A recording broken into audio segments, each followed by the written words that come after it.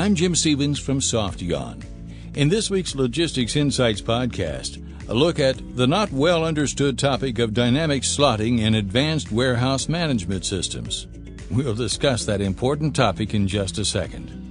This podcast is brought to you by Softeon, providing innovative solutions for warehouse management, warehouse execution, and distributed order management.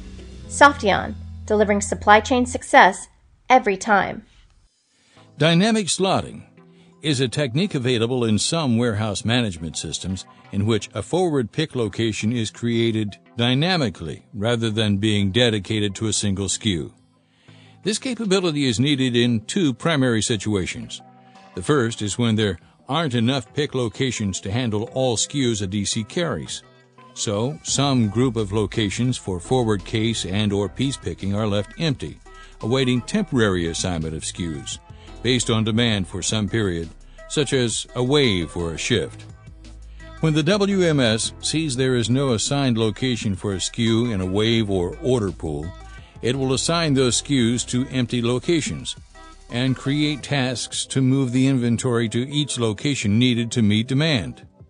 From there, it's like a normal pick from a slotted location.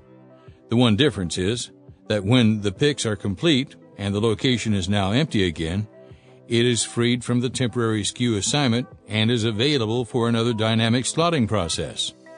If any inventory remains in the location after the picking demand is met, the WMS will direct that inventory to be put back into reserve storage. The second scenario for use of dynamic slotting is when demand for SKU in a wave or general order pool far exceeds the storage capacity of the forward pick location for that SKU. This could mean many replenishments would be needed to meet all that demand. That volume spike for a SKU can happen based just on the natural variation in demand, or be the result of promotional activity. A WMS capable of supporting dynamic slotting should have parameters that control under what conditions, for example, the percent of demand above a slot's capacity, dynamic slotting is triggered. Here again, we need some empty slots. In some cases, these may be simply identified locations on the floor near the active pick area.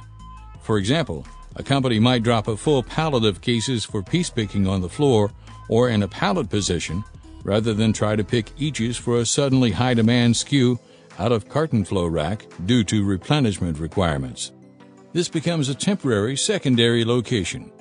The WMS should then direct pickers to the secondary location, replenished itself as needed until demand is consumed. As in the first cases, when the work is done, the dynamic slot is free to be used dynamically by another SKU, and any remaining inventory will be restored in reserve. Dynamic slotting is an advanced WMS capability and requires some expertise to get it right. A WMS that gives you flexible dynamic slotting capabilities can reduce picking and replenishment costs substantially. Not everyone needs it, but many companies that could benefit from dynamic slotting do not do so because their system won't support it. You can find out more on advanced WMS capabilities at Softeon.com. For Softeon, this is Jim Stevens. Thanks for listening.